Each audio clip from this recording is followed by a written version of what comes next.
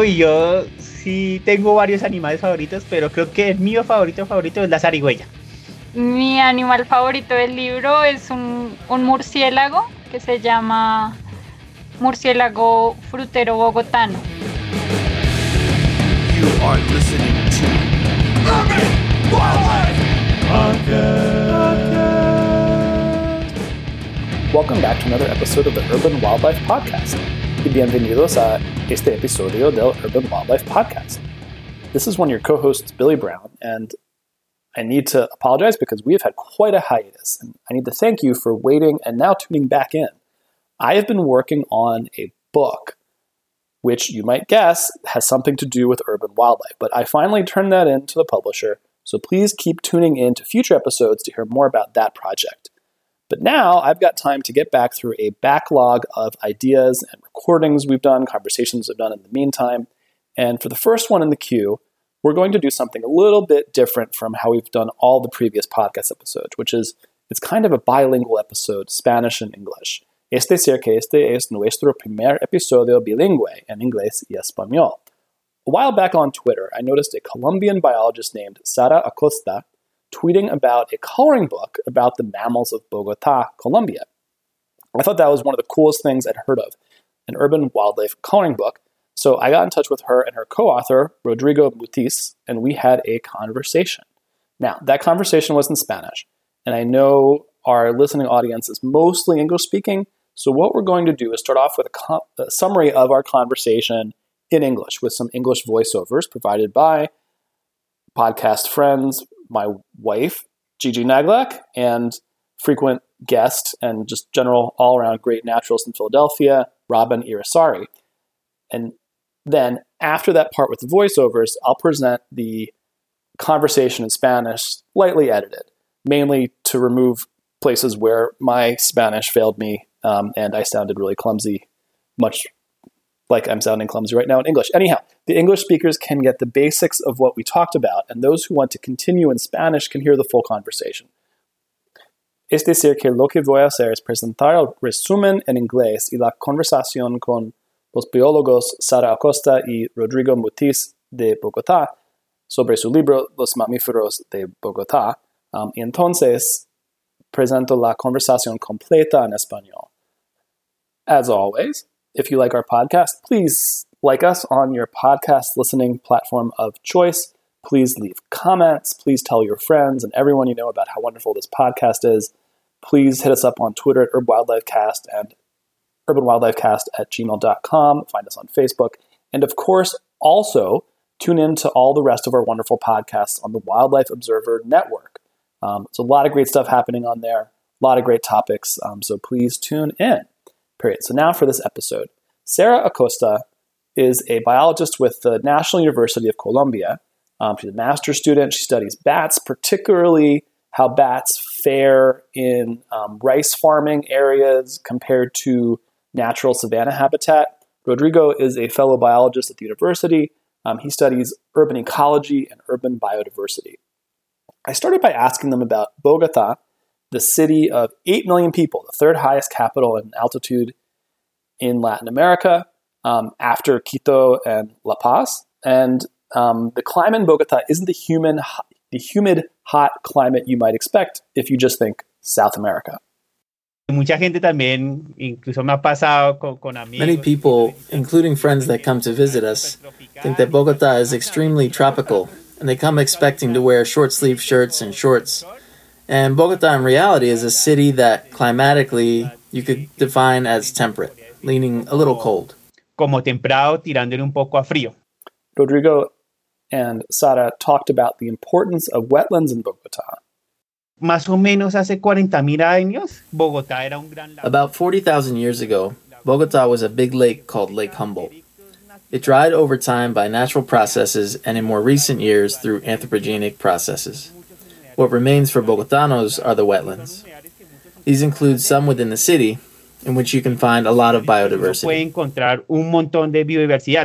When people think of a tropical country like Colombia, it's easy to imagine that the biodiversity is based in the lowland rainforests. But Rodrigo pointed out that biodiversity in Colombia is really all about the highlands. in that the country famously has 3 mountain ranges, and these are what the biodiversity in these mountains runs up the species counts. Pues Colombia, por ejemplo, es el país con más diversidad de aves del mundo. Colombia is the country with the greatest diversity of birds in the world, and by square kilometer, it's the most biodiverse country in the world. A lot of people think all that diversity is in the Amazon basin or the Chocó, in these great rainforests. But the truth is, the great biodiversity in Colombia is in the mountains. De la diversidad en Colombia está en nuestras montañas. When I was reading the text in the coloring book, I noticed that I hadn't heard of one of the habitat types they described, something called a páramo in Spanish. Un páramo es un ecosistema muy propio de... A páramo is an ecosystem very specific to the neotropics. It's an ecosystem that is only in Colombia, Ecuador, Venezuela, and also there are páramos in Costa Rica and in Bolivia. To the south they have the Puna in Chile and Peru. These are high mountain ecosystems at about 3,000 meters of elevation. Ours are very rainy. They have a lot more vegetation than the similar ecosystems in Peru. So ours have a lot more vegetation than in other countries. And they're known by a species that is very emblematic. It's even on our 100 peso coin. It's called the frailejón. De 100 pesos está esa especie que se llama el frailejón. I looked up the frailejón that is apparently the characteristic species of the páramo, and it turns out it's an aster family plant in the genus Espeletia that looks kind of like a yucca to my inexperienced eyes. The idea for the coloring book came up in February of 2020, and they worked on it as they were stuck in their respective homes. They did it pretty much all the writing themselves, with Sara illustrating the book and Rodrigo doing the design. Then they crowdsourced the printing costs. Fue como en febrero de este año. We got the idea for the book in February of this year. We took advantage of the quarantine to write it. Another thing that was a lot of work was financing the printing of it. Un duro trabajo fue la financiación para imprimirlo. We talked a bit about the mammals included in the book. Some will be familiar to North American readers. For example, the venado cola blanca, which is our very same white-tailed deer, and the zarigüeya andina, which is their local possum species, in the same genus as the Virginia possum. El libro tiene un balance. The book has an interesting balance between charismatic and uncharismatic species. So for each species that people are attracted to, like deer, tigrillo, the spectacled bear, also in the next page you'll find a field mouse, a bat, a shrew, which isn't very well known. So we set up a balance between species that people are drawn to and ones they should get to know. Y los que también deben reconocer. Sara and Rodrigo were also intentional about including a couple of extirpated species, locally extirpated species. One, the neotropical otter, and the other, the Andean tapir.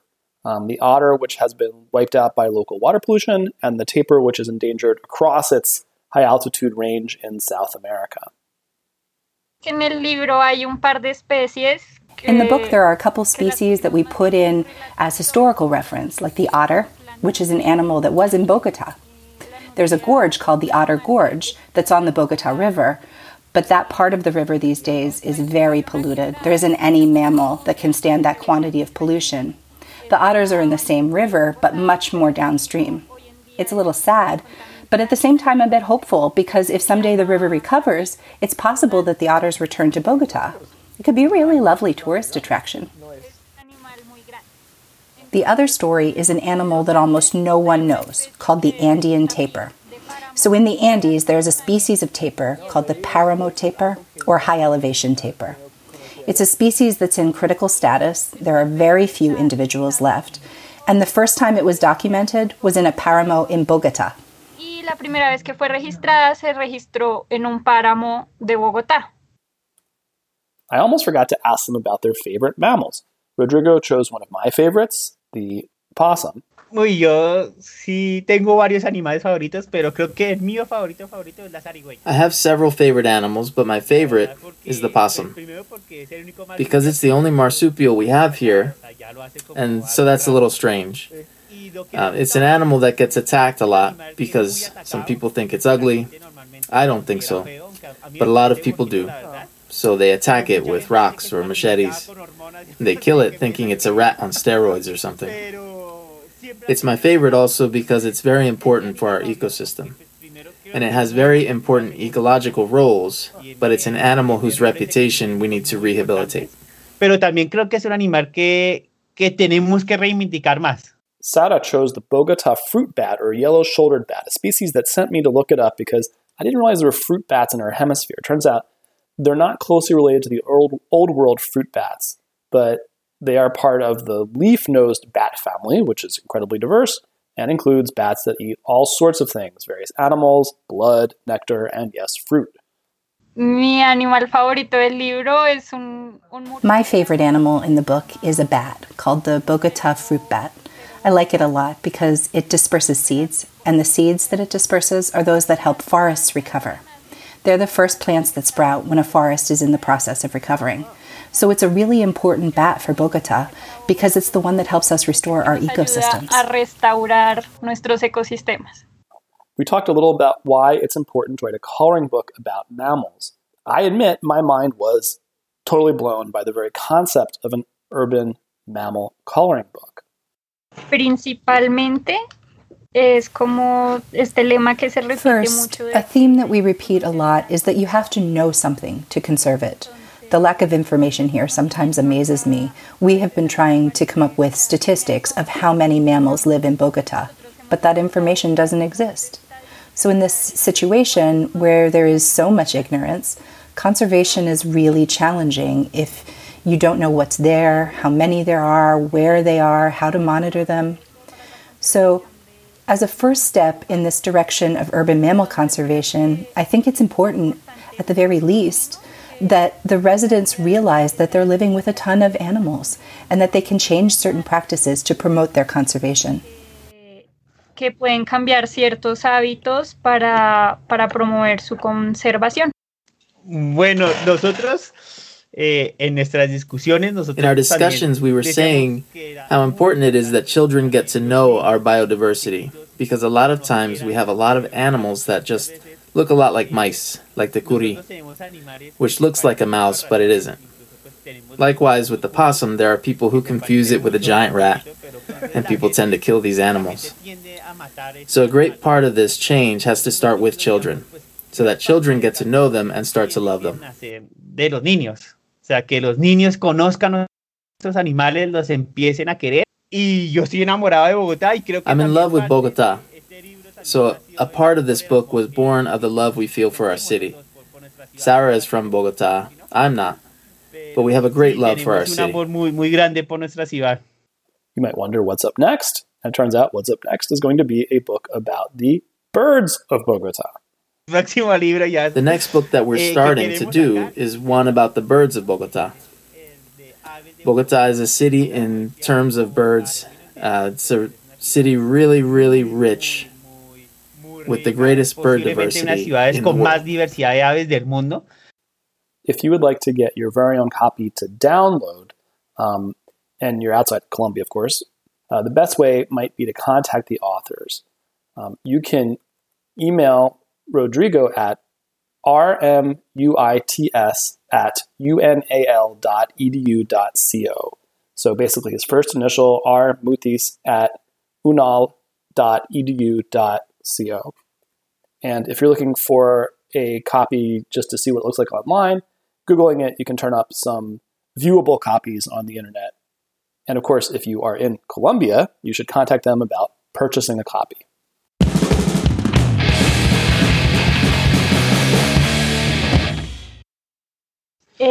Yo soy Sara Acosta, soy bióloga de la Universidad Nacional de Colombia y mi énfasis es en mamíferos, entonces soy mastozoóloga. Ahorita soy estudiante de maestría, también en la Universidad Nacional, y estoy trabajando con murciélagos en cultivos de arroz y en sabanas conservadas. Entonces es como el cambio en el uso del suelo puede afectar a los murciélagos. Ese es como lo que estoy trabajando en este momento. Interesante. Y ya. Rodrigo. Bueno, mi nombre es Rodrigo Mutis. También soy biólogo de la Universidad Nacional. Pues con Sara somos amigos y compañeros y colegas desde el primer semestre. Yo soy más de la línea de la ecología, principalmente la ecología urbana y la biodiversidad urbana. Esos son mis temas de estudio.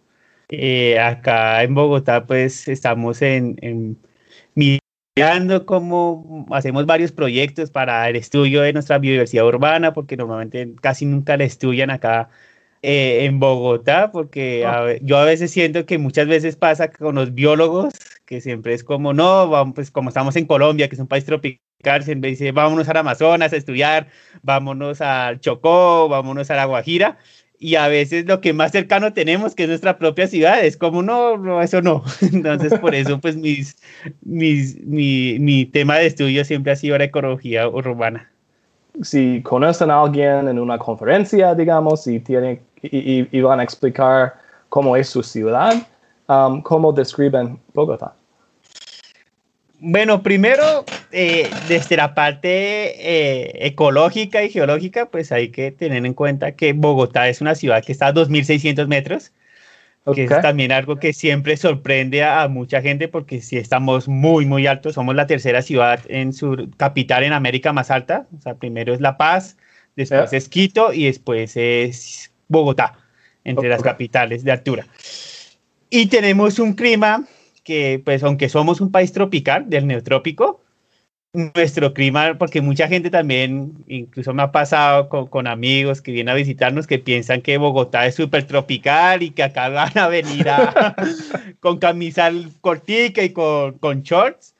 Y no, Bogotá, la verdad, pues es una ciudad que climáticamente se podría definir como templado, tirándole un poco a frío. Y la vegetación pasa lo mismo con la vegetación. Normalmente uno pensaría que una ciudad como Bogotá, pues a veces uno ve en las películas de los Estados Unidos que ponen a Bogotá en medio de una selva súper tupida, pues en la selva era Amazonas. Y no, Bogotá, la verdad, los ecosistemas que aledaños son bosques, se conocen como bosques andinos. Y son bosques más bien chiquitos, entre 6 metros de altura, o sea, más que todo arbustivos. Y también lo que es importante en Bogotá es entender que más o menos hace 40.000 años Bogotá era un gran lago, que se conoce como el lago Humboldt, que se fue secando por procesos naturales, pero también en los últimos años por procesos antropogénicos. Y lo que nos queda como relictos naturales a los bogotanos son los humedales.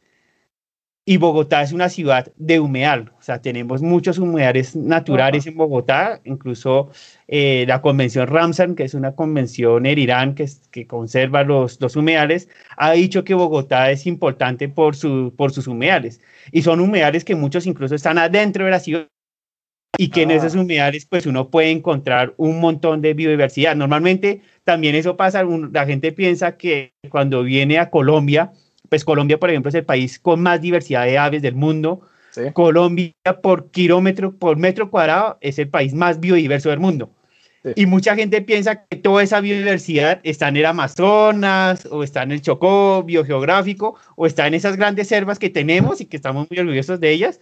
Pero la verdad es que la mayoría de la biodiversidad en Colombia está en nuestras montañas. O sea, Bogotá, Colombia pues está la cordillera de los Andes. Y Colombia especialmente tiene una particularidad muy bonita, y es que esa cordillera se parte en 3. Lo que hace que tengamos muchos pisos climáticos, mucha biodiversidad de ecosistemas, y es en los Andes, en donde está Bogotá está construida sobre los Andes, en donde hay más biodiversidad. Entonces, en nuestros humedales, por ejemplo, tenemos 170 especies diferentes de aves, tenemos una veintena de especies diferentes de mamíferos, tenemos 6 especies de reptiles. Entonces Bogotá, en términos de biodiversidad, 6. No son tantos porque, como decía, como es un clima más frío y está muy alta Bogotá, a los reptiles la altura no les gusta mucho a los reptiles. A las aves sí y a los mamíferos sí, pero a reptiles no les gusta mucho nuestra altura. Ahí nos están contando los anfibios. La verdad no tengo bien claro el número, pero también son como por ahí unos 15 más. Okay. Y lo que pasa es que también por todo esto del clima frío y las alturas, las ranas que hay son muy especiales, o sea, puede que no sean muchas, pero tienen cosas muy interesantes. Digamos, hay un género que es muy raro de sapitos que se llama Atelopus, y en los páramos cerca a Bogotá se pueden encontrar, pues se encontraban todavía, si se hicieran más estudios, probablemente se puedan volver a encontrar. Entonces sí, de pronto pues no son muchos los herpetos que hay, pero sí tienen como condiciones muy especiales. Son bien Digamos, interesantes. otra rana que se puede encontrar es la rana de cristal, que es muy, muy bella, una centrolénide. Que bueno, pues tiene en la parte del dorso que es transparente y se le pueden ver todos sus órganos, entonces yes. es muy bonita. Ok, he visto fotografías, pero nunca en vivo. Usaste una palabra que no conocía antes de leer su libro, que es páramo. ¿Qué es un páramo? Qué chévere. Dale. Bueno, es que un páramo es un ecosistema muy propio del neotrópico. La verdad es un ecosistema que solo está en Colombia, en Ecuador, en Venezuela y también hay páramos en Costa Rica. Y es un ecosistema, y en Bolivia, y es un ecosistema que está más abajo no hay, más abajo tiene otro nombre que es la puna, en Chile y en Perú, que es en donde viven las llamas. Nosotros no tenemos ese ecosistema, nosotros He lo que viajado tenemos un poco en Bolivia y en Perú. que son ecosistemas de alta montaña, o sea, son ecosistemas que están más o menos a más de 3.000 metros de altura.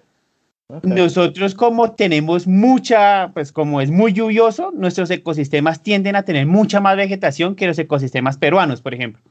Entonces, lo que pasa ahí, se desarrolla un ecosistema mucho más abundante en vegetación, en alta montaña, que en otros países, y se caracteriza principalmente por una especie que es muy característica en Colombia, incluso está nuestra moneda de 100 pesos, está esa especie que se llama el frailejón, que es como una especie súper insignia de nosotros. Entonces, ese ecosistema de páramo está caracterizado por eso, porque es de alta montaña, y porque tenemos frailejones. Es más o menos... Esta palabra de nuevo, ¿cómo? Frailejón. ¿Qué es? Es una planta. Planta, ok, gracias. Sí, es que nosotros, al menos pues yo, sobre todo, pues Sara también un poco, nosotros somos de la vieja escuela que caracterizamos los ecosistemas por las plantas que tienen los ecosistemas. ¿Cómo no? Yeah. Entonces, pues esa fue la que nos enseñaron a nosotros en la universidad y seguimos esa escuela. Entonces, cuando hablamos de páramo, la asociamos mucho a las especies que vemos ahí y esa es el famoso frailejón. Añadir algo más a lo de los páramos, y es que también están muy ligados al agua. Entonces, en nuestras ciudades, la forma de recoger agua viene sobre todo de represas que se hacen a partir del agua que recogen los páramos. O sea, la humedad llega al páramo, las plantas como que tienen unas adaptaciones que les permiten recoger el agua, y el agua va quedando en el suelo, y esa es prácticamente el agua que nos llega a nosotros en la ciudad. Entonces, cerca a Bogotá hay 2 páramos enormes, el de Sumapaz y el de Chingaza, y esos nos abastecen a nosotros de agua. En otras ciudades de Colombia pasa parecido, como en Bucaramanga, que está el páramo Santurbán. Entonces, para nosotros también tiene un valor, pues, de lo que ahorita se llama servicio ecosistémico, que es que este ecosistema de páramo es para nosotros, para nuestra ciudad, es completamente vital. ¿Y son protegidas por esa importancia para el agua?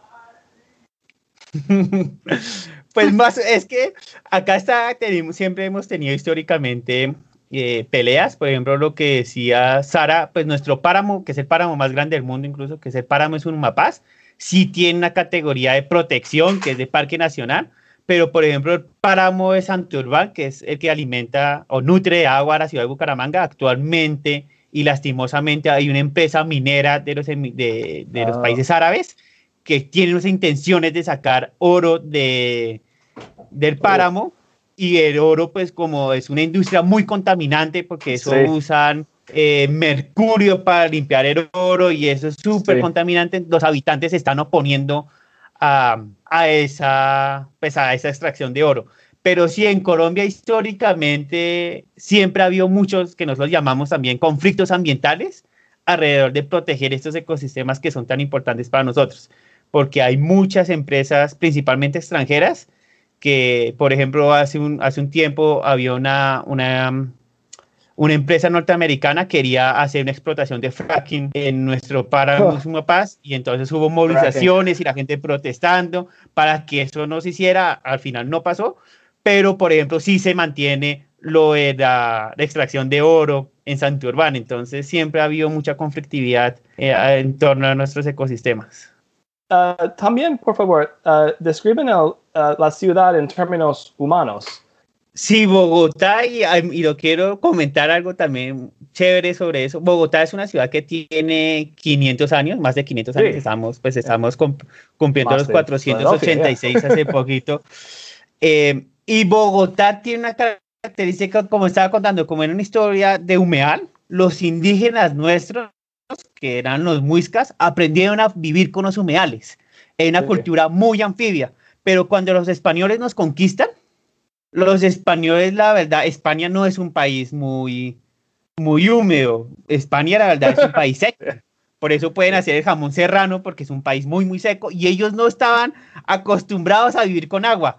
Incluso hay un pensador acá en Colombia que se llama Gustavo Wilches, que dice, si nos hubiesen conquistado holandeses, Bogotá sería totalmente diferente, porque Bogotá, lo que hicieron los españoles fue decir, bueno, no podemos vivir en el agua, entonces nos vamos a construir la ciudad en los cerros orientales. Nuestros cerros orientales son como la máxima emblema que tiene Bogotá, porque tenemos unos cerros al oriente de Bogotá que tienen una inmensa biodiversidad, pero a los españoles se les ocurrió la gran idea de construir su ciudad ahí. Mientras que los indígenas estaban más acostumbrados a una sociedad más anfibia, acostumbradas al agua, los españoles no tenían esa concepción, y también tenían la concepción de venir a tapar todos los humedales y a canalizar, que es una concepción muy europea, también canalizar los ríos, hacer todas esas infraestructuras gruesas para cambiar el ecosistema para que se pareciera más a Europa.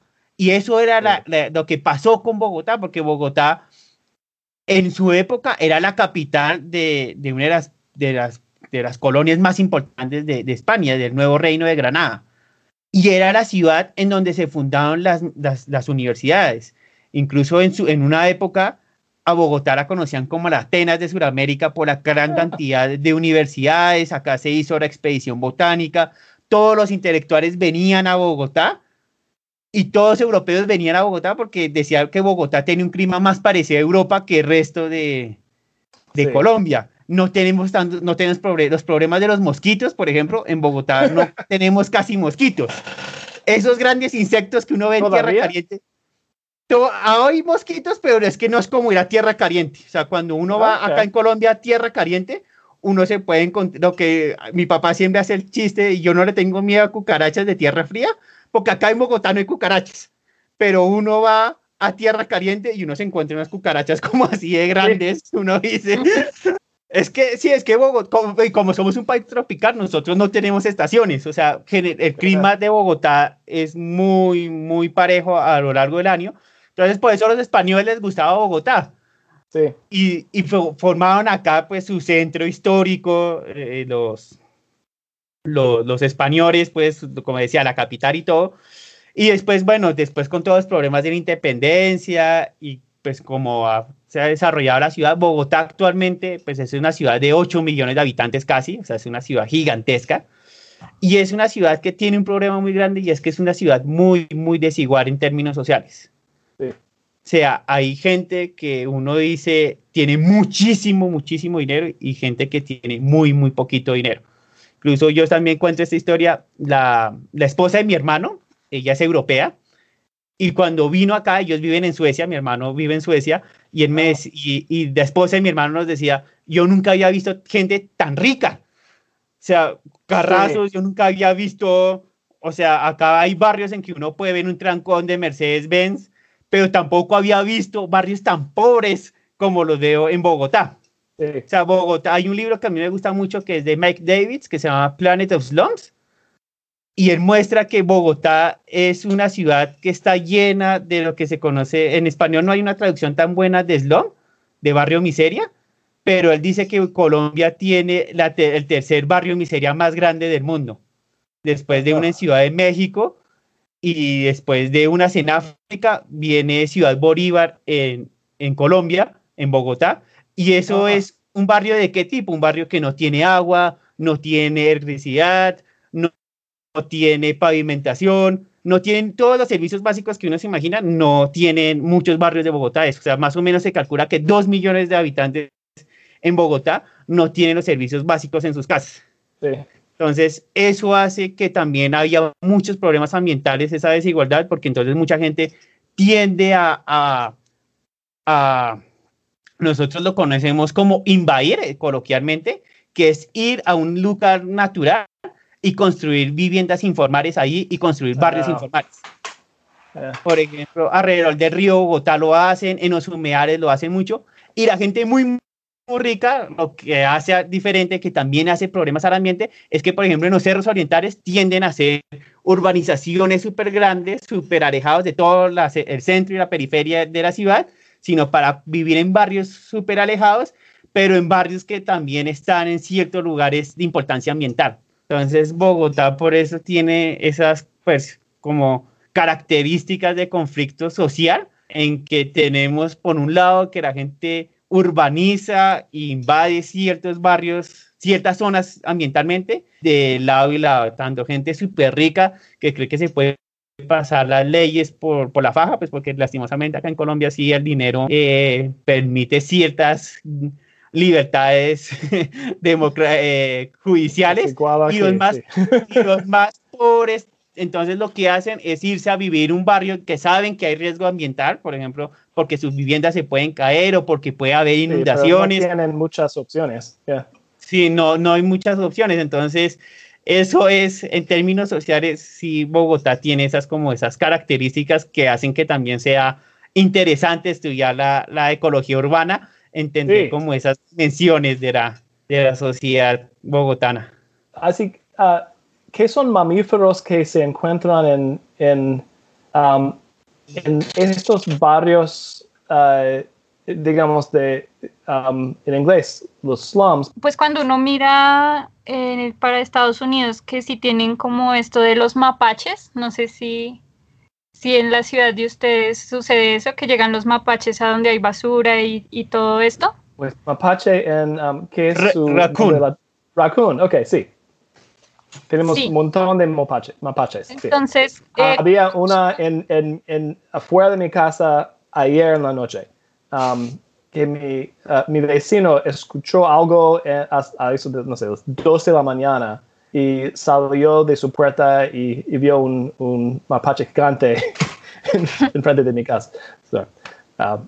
Entonces, digamos que acá lo parecido o lo más parecido a eso serían como las zarigüeyas. Ok. Es opossum. Sí. ¿Es en inglés? Los tenemos también aquí.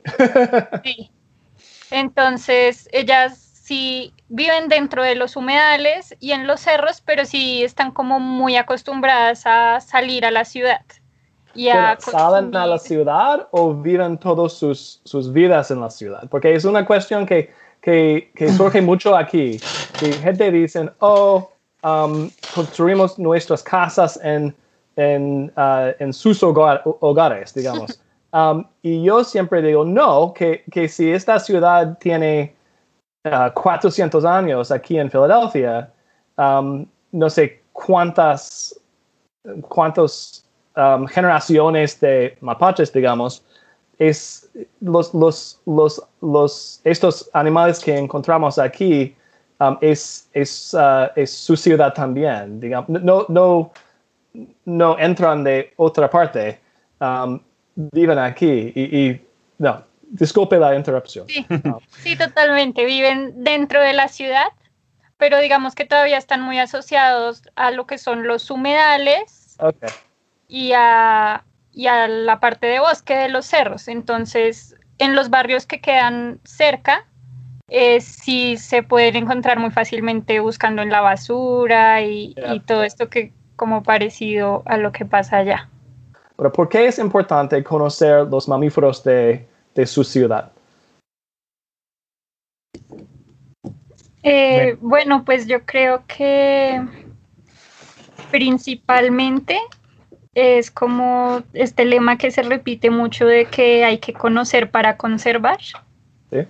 Entonces, el desconocimiento acá a veces a mí me parece, o sea, me asombra, porque digamos, nosotros hemos intentado buscar como las estadísticas reales de cuántos mamíferos hay en Bogotá y todavía no se tienen. ¿Sí? O sea, digamos que el ente encargado por parte del gobierno de la ciudad todavía ni siquiera se ha puesto juiciosamente en esta tarea. Entonces, pues en ese ámbito de tanto desconocimiento ya es muy complicado hablar de conservación si no sabemos qué hay, cuánto hay, dónde está, cómo lo podemos monitorear. O sea, no hemos cumplido ni siquiera aún como el primer paso que sería para avanzar en toda esta línea para la conservación de los mamíferos urbanos. Entonces creo que sí es importante por lo menos que la ciudadanía empiece a darse cuenta que están conviviendo con un montón de animales y que pueden cambiar ciertos hábitos para promover su conservación. Bueno, nosotros en nuestras discusiones, nosotros también decíamos que era muy importante que también los niños y los más chiquitos conocieran de nuestra biodiversidad, porque muchas veces nosotros tenemos animales que se parecen mucho a ratones, incluso pues tenemos el famoso curí, que se parece mucho a un ratoncito, pero pues no es un ratón, es un curí. Incluso la misma zarigüeya, hay gente que la confunde con una rata gigante, y entonces la gente, pues, la gente tiende a matar a estos animales. Entonces nosotros decíamos, pues, gran parte del cambio también tiene que nacer de los niños. O sea, que los niños conozcan a estos animales, los empiecen a querer, y los niños también, nosotros creemos que eran los que pueden generar ese gran cambio que nosotros necesitamos, pues, que pensamos que necesita Bogotá, de cómo relacionarnos con nuestros animales. Entonces, por eso también pensamos que un libro para colorear podría ser para esos fines de educación ambiental la mejor manera. Y por eso mismo también lo hicimos gratuito, que el libro toda la gente que quisiera lo pudiese descargar y pudiese, pues si tiene una impresora en su casa, que lo puedan imprimir y empiecen a usar nuestro libro como quieran. Entonces, eso fue como la idea de por qué un libro para colorear. Sara también, pues, ya se dieron cuenta, ella dibuja muy, muy bonito, Sara, y ella ya había trabajado en otros proyectos de dibujar muchos animales, y habíamos mirado, pues yo y en la parte del equipo, pues nosotros siempre decimos que somos un equipo. Yo soy diseñador, entre comillas, amateur gráfico, y entonces yo dije, podemos plasmar eso en el computador y podemos empezar a poner diseño y podemos hacer la edición con programas, podemos hacer la edición, y nosotros dos, porque eso fue también algo raro que casi no se hace, nosotros dos podemos estar implicados en todo el proceso del libro, desde escribirlo, dibujarlo, hacerle la edición, a escribir los textos, todo lo hicimos nosotros dos. Y eso, muy impresionante. ¿Y cuándo ocurrió esta idea de este libro? Fue como en febrero de este año. O sea, en realidad sí aprovechamos la cuarentena y nos sentamos a pensarlo. Wow, all right. Y otra cosa que también pues fue como un duro trabajo fue la financiación para imprimirlo. Habla de eso. Porque nosotros pues no tenemos dinero para imprimir libros, entonces lo que hicimos fue hacer una vaca un crowdfunding. Sí. Y ¿Pero dicen una vaca? Sí, acá es de un vaca. término muy coloquial. Ok, bueno. Es un término muy bogotano Colombiano. incluso. Ah, No sé si ok. colombiano, pero es un término muy bogotano que cuando uno va a recoger el dinero, uno hace una vaca. Una vaca, como Suena raro. el El animal que animal. da leche. Ok, bueno. Sí, Gracias. pero o Sigue. sea, incluso la página donde nos registramos se llama Arma tu vaca. O sea, es una vaca. Gracias. Y bueno, pues nos donaron sobre todo amigos, familiares, algunos profesores de la universidad. Y así logramos conseguir la mitad de lo que sería el pago de toda la impresión del libro. Entonces nosotros pagamos esa primera mitad, lo imprimimos y hicimos como una preventa Sí. del libro. Entonces con los primeros ejemplares que salieron, nosotros cubrimos el gasto de la segunda mitad. Ah, ok, bueno. Entonces sí, fue bastante arriesgado Sí. pero tuvimos muy buena acogida. Entonces fue muy bueno eso, que la misma gente pues nos ayudó mucho de una para poder solucionar ese problema. ¿Saben cuántas copias han vendido, se han descargado? ¿Cuántas personas tienen este libro? Bueno, nosotros descargados no tenemos ni idea. Y Ok. siempre, a veces me pasa que me escriben gente de pueblitos súper escondidos en Colombia, que me escriben un correo y me dicen, hemos recibido su libro, qué bonito trabajo, acá tenemos el PDF, lo estamos imprimiendo nosotros. Ok. Y es como, ¿cómo llegó? Qué lindo, No tenemos ni idea. Lo bueno es que hemos sido muy virales en redes sociales. En Twitter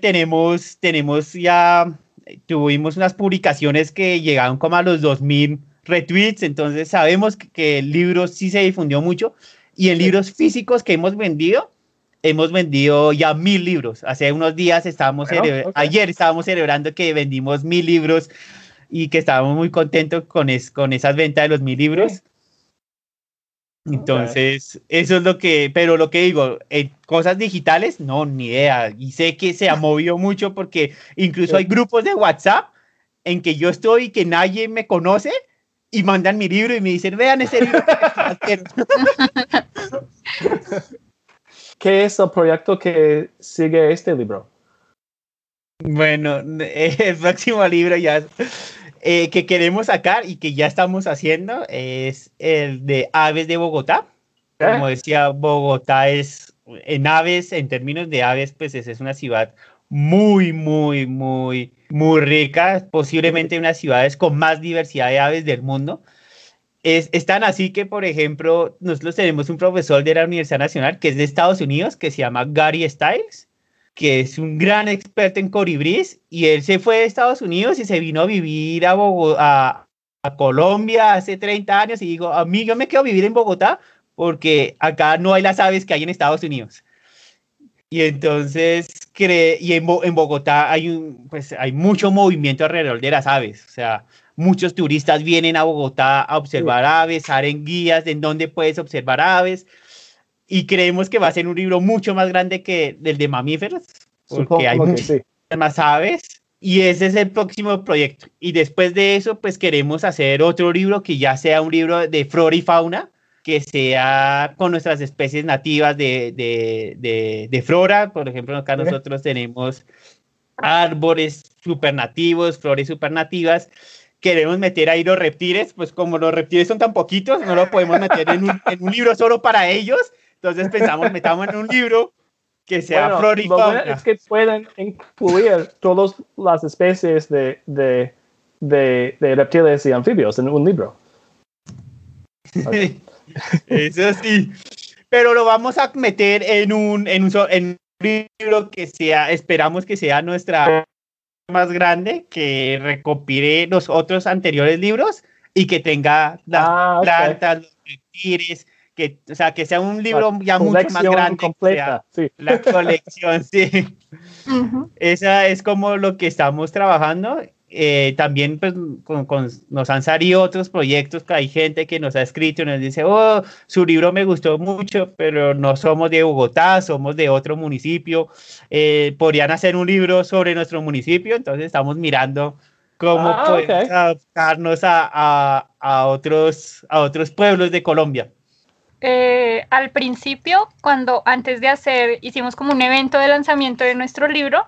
Sí. Y antes del evento dijimos que íbamos a rifar un libro y que las condiciones eran que subieran un dibujo coloreado a Twitter y el que tuviera más likes ganaba. Entonces, buena idea. Entonces ahí pudimos ver un montón de dibujos coloreados y la gente aún así todavía los sigue compartiendo, como te dicen, ya me llegó el libro y te muestran la foto.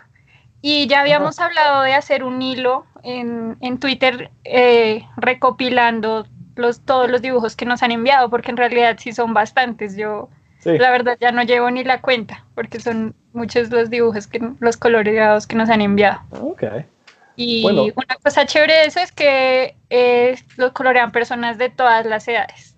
O sea, abuelitos coloreando, niños de 2 años que solamente rayan así con cualquier color, personas de nuestra edad que se esmeran mucho en que quede súper parecido al animal.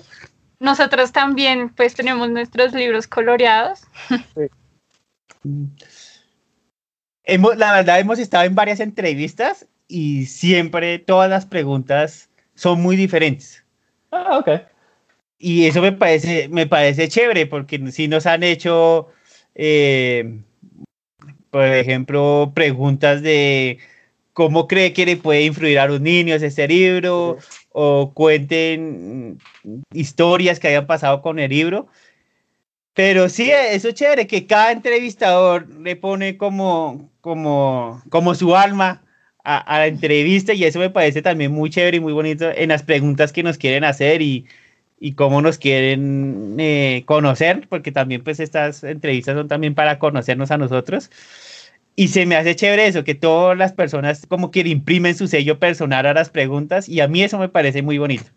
Y la verdad, cuando yo vi la lista de preguntas, yo dije, wow, entonces, incluso yo le decía a Sara que cuando estaba la pregunta sobre Bogotá, yo dije, wow, a mí esa pregunta me encantó, pues porque aunque no nací en Bogotá, yo nací en Ciudad de México, yo estoy enamorado de Bogotá. Una ciudad con una historia muy parecida a la de Bogotá, con una ciudad en un lago, digamos.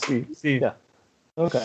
Pero yo, la verdad, soy súper, yo soy súper bogotano. Incluso mis primos, yo tengo primos mexicanos, y ellos cuando me escuchan me dicen, no, pero es que usted sí es demasiado bogotano, tiene un acento súper bogotano.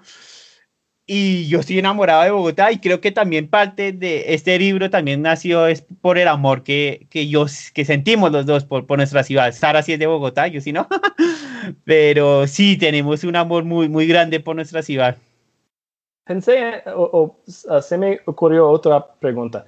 ¿Hay mamíferos, hay animales en el libro que sorprenden a gente que leen el libro? Que dicen, esa pregunta está muy chévere porque sí nos ha pasado mucho. Y también porque en el libro hay un par de especies que las pusimos más bien como un relato histórico. Digamos, la nutria. Sí. La nutria es un animal que estuvo en Bogotá. Pero ya incluso no. hay una quebrada que se llama Las Nutrias, que se veían mucho allí. Nadaba en el río Bogotá, pero ese río hoy en día es muy contaminado. No hay ningún mamífero que aguante esa cantidad de contaminación, y la nutria está en el mismo río, pero mucho más abajo. La cuenca abajo. Esa es una de las historias que tiene nuestro libro, y es pues un poco triste, pero a la vez también como un poco esperanzadora, porque si algún día se recupera el río, está la posibilidad de que las nutrias vuelvan a Bogotá y sería incluso un atractivo turístico súper, súper bonito. Sí. Y la otra historia es un animal que casi nadie conoce, que se llama tapir o danta. Sí, tapir es un animal bastante grande. Es un animal muy grande. Entonces, en los Andes hay una especie que es tapir de páramo o de alta montaña. No, leí eso y es algo que no conocía yo. Sí, exacto. Es una especie que está en estado crítico, quedan muy pocos individuos. Y la primera vez que fue registrada se registró en un páramo de Bogotá. Hoy en día no sabemos realmente si todavía está en ese páramo o no, pero pues también es un dato muy importante para tener en cuenta, porque realmente es un animal grande, que uno no se imaginaría que está pues tan cerca de la ciudad. Sí. También hay personas que se han sorprendido, digamos, con lo del venado. Bueno, ¿no hay venado? Sí, venado sí hay en los páramos, pero a mucha gente le parece, o sea, incluso acá dentro de nuestra ciudad muchas personas dicen, yo no sabía que en Bogotá había venados. Okay. Entonces también eso es muy chévere. Y es la misma especie, que es algo que me sorprendió. Es algo sorprendente realmente. Creo que es una de las especies que tiene más rango de distribución en América, en toda América, porque se encuentra desde Canadá hasta Argentina. Ay, wow. Okay. Entonces, eso es muy interesante. Pues de hecho también tienen sus variaciones de acuerdo a cada país. Digamos, acá en Colombia son más pequeños, en otras partes del país son rojos, acá son como más bien café oscuro. Okay. Pero sí, a mí también me parece bonito porque es algo que compartimos con ustedes. Sí, o sea, tenemos el mismo venado en las ciudades. Sí, entonces eso me parece pues chévere resaltarlo.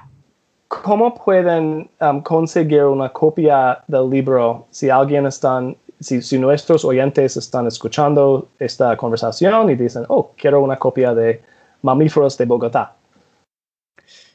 Pues hemos mandado algunos libros a Estados Unidos. ¿Sí? Porque, pues es que la verdad es muy, muy normal que un colombiano tenga un primo viviendo en Estados Unidos. Yo tengo cuatro de mis primos viven en Nueva York. O sea, la verdad es muy común que pues hay muchos colombianos en Estados Unidos. Sí, hay muchos en Filadelfia. Y siempre tenemos familia, tenemos amigos y lo que hemos hecho, la verdad, que es la única forma hasta ahora, porque el envío es muy costoso, lastimosamente. Lo que hacemos es que, pues en esta época de pandemia no se ha podido hacer, pero es cuando, bueno, esperemos a que un familiar vaya a viajar y nos mandamos pues en el avión. Uno de mis primos que vive en Nueva York, él me dijo que si algo cuando se pueda viajar y todo, pues mis tíos van mucho a Estados Unidos también a visitar a mi primo, que mandemos libros y que él los distribuya, que allá es más fácil.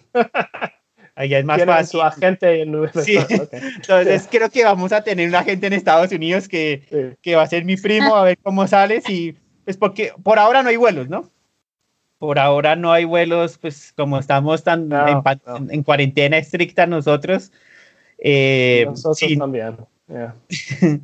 Entonces sí, pero esperamos que algún día nos gustaría estar en Amazon, no sé si hubiese la posibilidad de estar ahí, nos gustaría, estamos mirando cómo hacerlo posible, pero sí estamos mirando, porque me parece curioso, nosotros traemos cosas de Estados Unidos y sale más barato que mandar cosas a Estados Unidos, que no entiendo por qué, o sea, nosotros...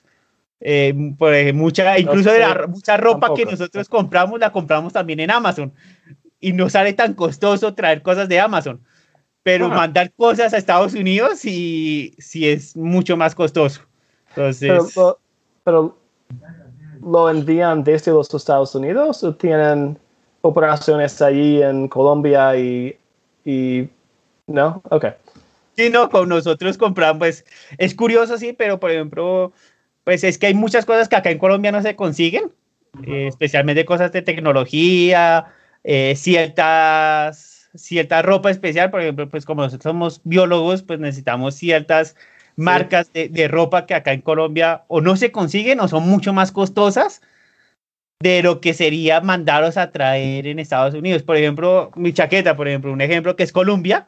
Sí. Columbia acá es una marca de super lujo. O sea, es una marca que solo compran la gente más rica y en Estados Unidos es mucho más barata. ¿Verdad? En Estados Unidos todo el mundo tiene Columbia, entonces a veces sale más barato comprar las cosas en Estados Unidos y que te las traigan acá que comprarlas acá en la tienda oficial de Columbia, porque acá es como un objeto de lujo.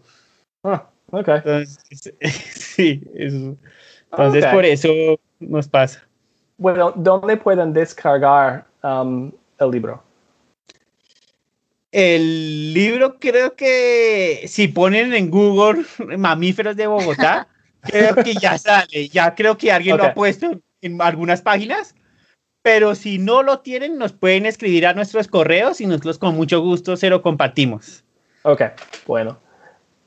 Gracias. Había otra pregunta que sí faltó, no sé si la podemos responder. Es, ¿cuál es tu animal favorito del libro? Oh, sí, ok. Y esa me gusta un montón. Disculpa. Sí, dale tú primero, Rodrigo. ¿Quién? ¿Yo? No, dale tú que ya hablé. Bueno, listo. Mi animal favorito del libro es un murciélago que se llama murciélago frutero bogotano. Y es... Me sorprendió eso también, que hay un murciélago frutero en esta altura. Pero, ok, sigue. Sí, sí, los murciélagos en realidad en alturas bajas abundan, son muchísimos, y en alturas altas se encuentran. Y ese murciélago a mí me gusta mucho porque él dispersa semillas y las semillas que dispersa son de las que ayudan a recuperar los bosques. O sea, son las primeras plantas que nacen cuando un bosque está en proceso de recuperarse. Entonces es un murciélago muy importante para Bogotá porque es el que nos ayuda a restaurar nuestros ecosistemas. Entonces por eso es mi murciélago favorito. Y porque igual es que ellos volando dispersan semillas o sea, nos hacen el trabajo a nosotros de tener que sembrar todo eso. Nosotros no podríamos repetir todo ese esfuerzo que ellos hacen solamente volando una noche por varios kilómetros en la ciudad. Entonces es un servicio que nos prestan que es invaluable, yo diría. Sí, nosotros los bogotanos. Bueno, gracias. Rodrigo. Yo sí tengo varios animales favoritos, pero creo que el mío favorito es la zarigüeya. La verdad, porque, pues primero porque es el único marsupial que tenemos nosotros acá, o sea, ya lo hace como algo raro. Sí. Y lo que les contaba es un animal que es muy atacado, porque la gente normalmente lo considera feo, aunque a mí me parece bonito, la verdad. Pero mucha gente dice que es un animal muy feo, entonces lo cogen a piedras o con machete, o los terminan matando, porque lo que decía, piensan que es una rata súper desarrollada con hormonas, yo no sé qué piensan que es, pero siempre la terminan atacando. Entonces, es mi animal favorito porque, pues, primero creo que es muy importante para los ecosistemas, tiene errores ecosistémicos muy importantes, pero también creo que es un animal que tenemos que reivindicar más, o sea, que tenemos que decir, cuidemos este animal, conozcamos este animal. Y por eso yo creo, incluso ese es como nuestro animal insignia. Creo que con Sara hemos dicho siempre que es el animal insignia de nosotros. Incluso nos gustaría en algún futuro trabajar en programas de conservación para la zarigüeya acá en la ciudad de Bogotá, para que la gente deje de hacer eso. Estamos pensando en programas de conservación para que ya no las maten. Y creo que por eso es mi favorito, porque creo que hay muchas cosas por hacer con ella y que son muy importantes. Bueno, gracias. Una cosita más que yo quería encantan. Es que el libro tiene un balance interesante entre especies carismáticas Sí. y especies no carismáticas. Entonces, como que por cada especie que atrae a la gente naturalmente, porque, un venado, un tigrillo, el oso de anteojos, por ejemplo, Sí. también en la página de al lado vas a encontrar un ratón de campo, un murciélago, una Todos son musaraña, que también preciosos. Ok. es un animal que casi nadie conoce, las musarañas. Y entonces así nosotros vamos haciendo como un balance entre los animales que atraen a la gente y los que también deben reconocer. Bueno, con esto creo que podemos concluir. Y voy a decir de nuevo gracias por pasar ese tiempo conmigo.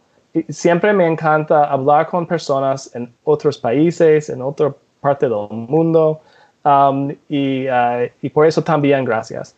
No, yo solo, gracias a ti en serio por la invitación. Nosotros, desde que nos escribiste, estábamos súper emocionados. Creo que no había día en que no habláramos de eso. Con Sara siempre estábamos muy emocionados, la verdad. Y muchas gracias en serio por esta oportunidad. Estamos muy contentos y en serio fue un placer conocerte y qué chévere que nuestro libro haya también llegado a lugares tan lejanos como Estados Unidos. Eso la verdad nos pone muy, muy contentos a nosotros. Ok, bueno. Y algún día viajo a Bogotá y puedo buscar a ustedes y buscar mamíferos también. Claro que sí. Claro, acá nos veremos. Sí. Quería agradecer por este espacio. Me pareció muy chévere que más que una entrevista fue como una conversación y nosotros también pudimos pues aprender muchas experiencias tuyas de cómo es la vida allá y podemos pues comparar ciertas cosas que podemos aprender de ustedes y ustedes que pueden aprender de nosotros. Entonces, todo eso me parece muy, muy importante y muy valioso para nosotros también haber tenido esta experiencia.